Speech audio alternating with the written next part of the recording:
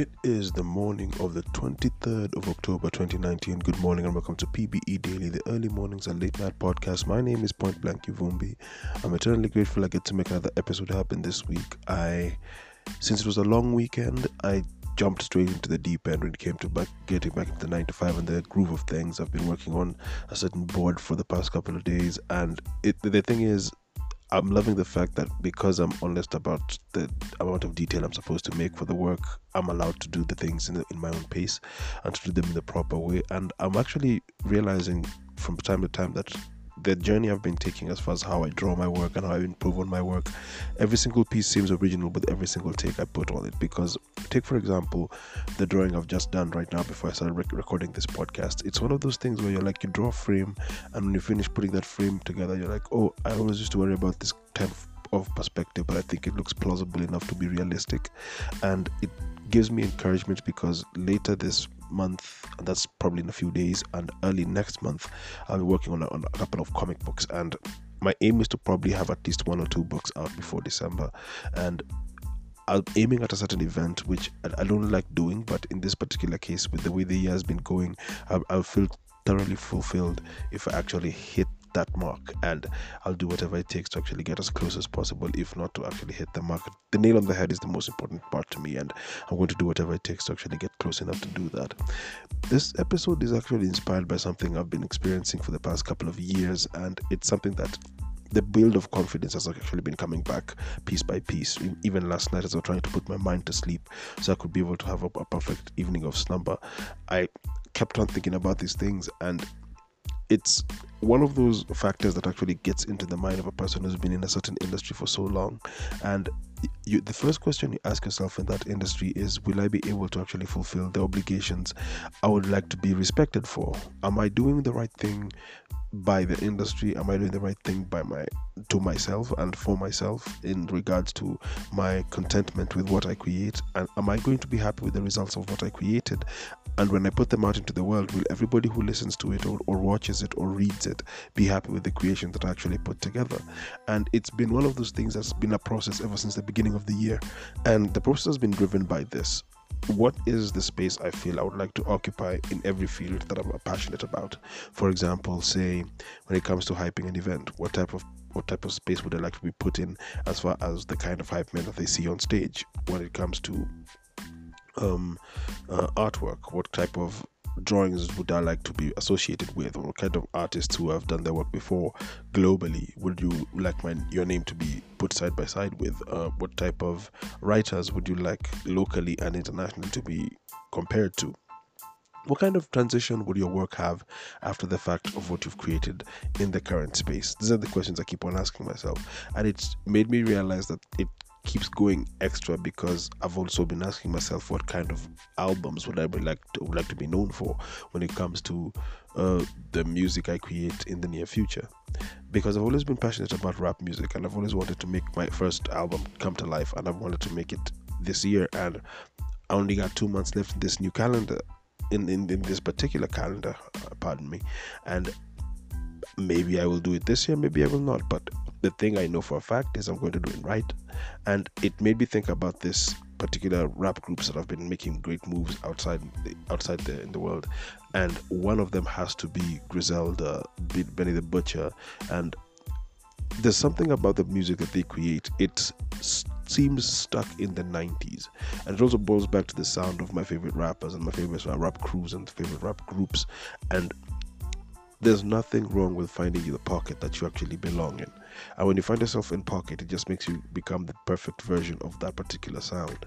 There's always been this everlasting debate of what kind of music would be considered the most potent version of hip-hop music, and the fact that hip-hop music is so tribal based upon the different generations that actually created it. And even in the United States, where hip-hop was birthed, the Bronx never really got along with Brooklyn, and Brooklyn never really got along with Queens, and Queens never got along with any other neighborhood like Harlem. And then there comes the whole national side of things that they were going through, where the guys from New York will never get along with the guys from the West Coast, and the guys from the West Coast will never get along with the guys from the East Coast, and then both East and West will never get along with the guys from the South, and then the South became the most dominant sound, and all these things made different evolutions of sound. But then when music became pop and rap music also became a pop culture, there was always a lack for me when it came to the kind of sound I would enjoy. And when I heard the sounds from North Carolina and Little Brother and what Little Brother created, it made me realize, oh, you even in this time and place, you could actually create sounds that actually fit you. And then another person who I consider a great ambassador of this sound, straight from New York City, is Static Selector, because Static Selector, the kind of beats he creates, stays in pocket of that kind of indie, borderline underground sound that is so potent and beautiful that you cannot fight wanting to listen to the songs. Like, I'm currently even listening to one of the albums that he did with Bun B, and I'm listening to the sounds coming out of here, and the whole idea of digging in the crates, DITC, where you get to sample music and then you take those samples and you turn them into something big, is amazing. But then this very same producer, Static Selector, did an album called 8, and the album 8 had the trappest sounds and the most current sounds ever. So whichever place he decides to go, he's a chameleon. He'll fit perfectly in any pocket that he's given a chance to actually represent. And that's a big deal to me, because to be able to evolve enough in your craft where you can actually sit in any particular position in an industry and be respected for that which you create is a big deal. It's the greatest compliment you could pay yourself and the work that you create. And then I started looking at my situation in Nairobi. Now in Nairobi, when I look at how rap music has evolved, the rap sound has found the pocket that actually works perfectly for the commercial successes. And I'm giving props to the guys who actually represent that particular sound. But then there's also new rappers who are coming in, and these new rappers play in the pocket of that which was the potent sound I enjoyed when I was growing up. Now, when a new generation of rappers comes in and they can do the sounds that belong to their generation, and they can do sounds that actually relate to my generation, and we can actually in either side feel taken care of and feel entertained, it's a very, very big deal. And when I look at those particular things, I make myself ask myself, okay, so why wouldn't I want to add to that by creating a sound that is left field of what they enjoy? Because I'm also a firm believer in the stuff that you create that you're really, really good at will find its own audience, will find its own voice, will find its own niche. And with the hope of continuing to make strides that actually stand out and strides that actually represent for the truest of what you personally want to do, and in this case you meaning me, I think everything I put together that will actually be done with the right thoughts in place, I will make something that everybody will enjoy. I don't really question it, I just question when I'm going to do it, in regards to I have a lot I want to get out of the way first before I actually touch on that in the right way. But some would say that would be a cop-out, but I give a rebuttal in this case. In everything that I intend to endeavor in the future, there is a folder that sits right in front of me on my desk in the house, and that folder has different sketch pads and different notepads that represent those different ideas. So each book has its own notepad, and on my computer there's different folders for those particular ideas, and those folders are also being put together in the sense of when it's time to do things, we'll do them correctly. Because the one thing I've always been short of, and I've always fallen short of, and I think I've hinted it in previous episodes of this podcast, is my consistency levels have never been the best. I don't really go side by side each and every time I put something out that it looks like it's potentially the exact thing I wanted to put out. And the thing that suffers is I don't think miles ahead, and I'm trying to do exactly that. I don't want to be the same person who 7 years ago when I was coming up with books, putting out one book and then I take a pause to try and market the book and put the book out, instead of taking time to prepare how 9 different books would be put together, and eventually when it's time to actually put them out, I do them out correctly. And then on top of that, this is the other angle I'm taking. I don't want to be the person who, yes, you have the product, you're ready to put the product out, but you do not have the foolproof plan to make sure that the property is protected, the property is foolproof, the property is well edited, so that it doesn't look like I'm chasing a high. Because I will say this, the first couple of times I released material, it was as if I was chasing a high. For example, my very first mixtape, PBE Volume 1, when I made that mixtape, the whole idea was I needed to vent. And because I needed to vent so much so, I wrote nothing down except the hooks I had as ideas for the mixtape. Now, all those tracks that you heard in that mixtape were all recorded in a 4-hour session, and it was all freestyles upon freestyles upon freestyles, because I was trying to check if I still have the ability to flip from topic to topic, thought process to thought process, to make sure that the stories, when I release them, that everybody who listens to them gets the fact that I'm coming from a true place in that which I release. Now, after releasing the first mixtape, the first plan would have been prepare yourself to do an album, but I didn't take the time to prepare myself to do an album, because the musical career had to take a pause or a hiatus in order for me to be able to go sit back and make some artwork so I could pay the bills. Because again, I measure what craft to give more attention to based upon what could pay the bills and put a roof over my head. I'd just lost everything the year before I did my first mixtape. I was back home living in my mama house at the age of 28, 29, and actually I was 27 if I'm not mistaken, 27 years old, and I get back home and it felt demeaning, because I first left the coop, or should I say I first left home at 19 to stay with my oldest brother, and we were hustling together.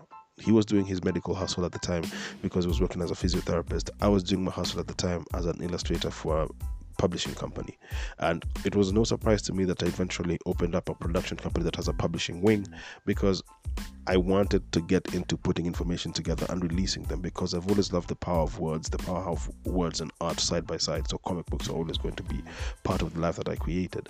And then after the fact, I got into animation, and then animation was also another way to make words and art come side by side. But then I know how much time it dictates for something to come out. So in many cases, a lot of people who liked me for specific talents felt shortchanged, because I disappeared and they couldn't find me, they couldn't see me, and they felt as if they were shortchanged in that regard. And what I tried to say to them as a rebuttal is, there was no way I was going to sit back and stay a child who loses everything after the fact and I have nothing to show for it. And it's one of the things that actually is a driving force for me. As much as I want to stay in pocket of the one thing I enjoy doing, and I want to stay in pocket of the one craft I'm really, really good at, I don't want to do it because everybody expects me to do it within a certain timeline, because everybody's path is super, super different. I cannot stress that enough. Because one person was able to do something at the age of 25, maybe some other person is supposed to do it at the age of 45 or 35. I've always been doing things for myself in the sense of, I get that it has to be prepared early enough so that by the time I reach the world telling them this is what I was going for, there's a body of work to prove it. I'm a firm believer in body of work, because in regards to art, for example, the one person who actually gets the upper hand in any particular industry that art has a piece inside it, it demands proof of concept. It demands a body of work.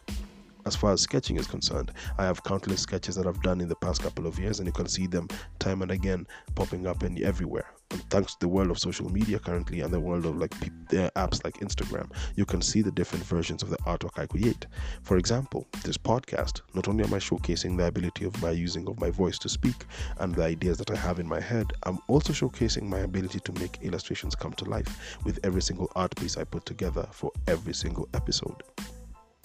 Away from that, when it comes to animation, I've been working on a single piece of animation going on 8 years.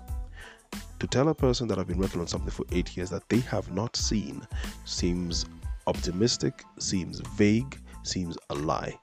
But then the beautiful thing about me is, I know I can back whatever I'm saying, because the few people who actually know that I'm creating this work will get to see the value of that which is being created.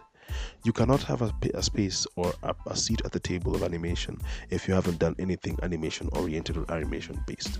I've done a few pieces for which are commercial work, and one of them is K63 that you can actually see it on YouTube if you go to Form Nigani Kenya and you just type that, and you'll just see a visual comic that was created. And that was also born from the growth process of what I'm creating. In order to stay in pocket and do the things I want to create properly, I have to tell you this, and it's become a realization I've had for the past 1 month. Every day of the week, when I rise from this house, and when I leave for work, and when I come home from work, I have achieved a new step of something I have never done before.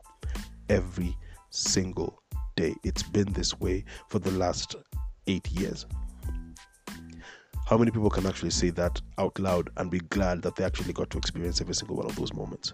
Now imagine, if you will, with these different strides that I'm taking and learning in a singular day basis, that I'm telling you I've done something that I've never thought I could possibly do.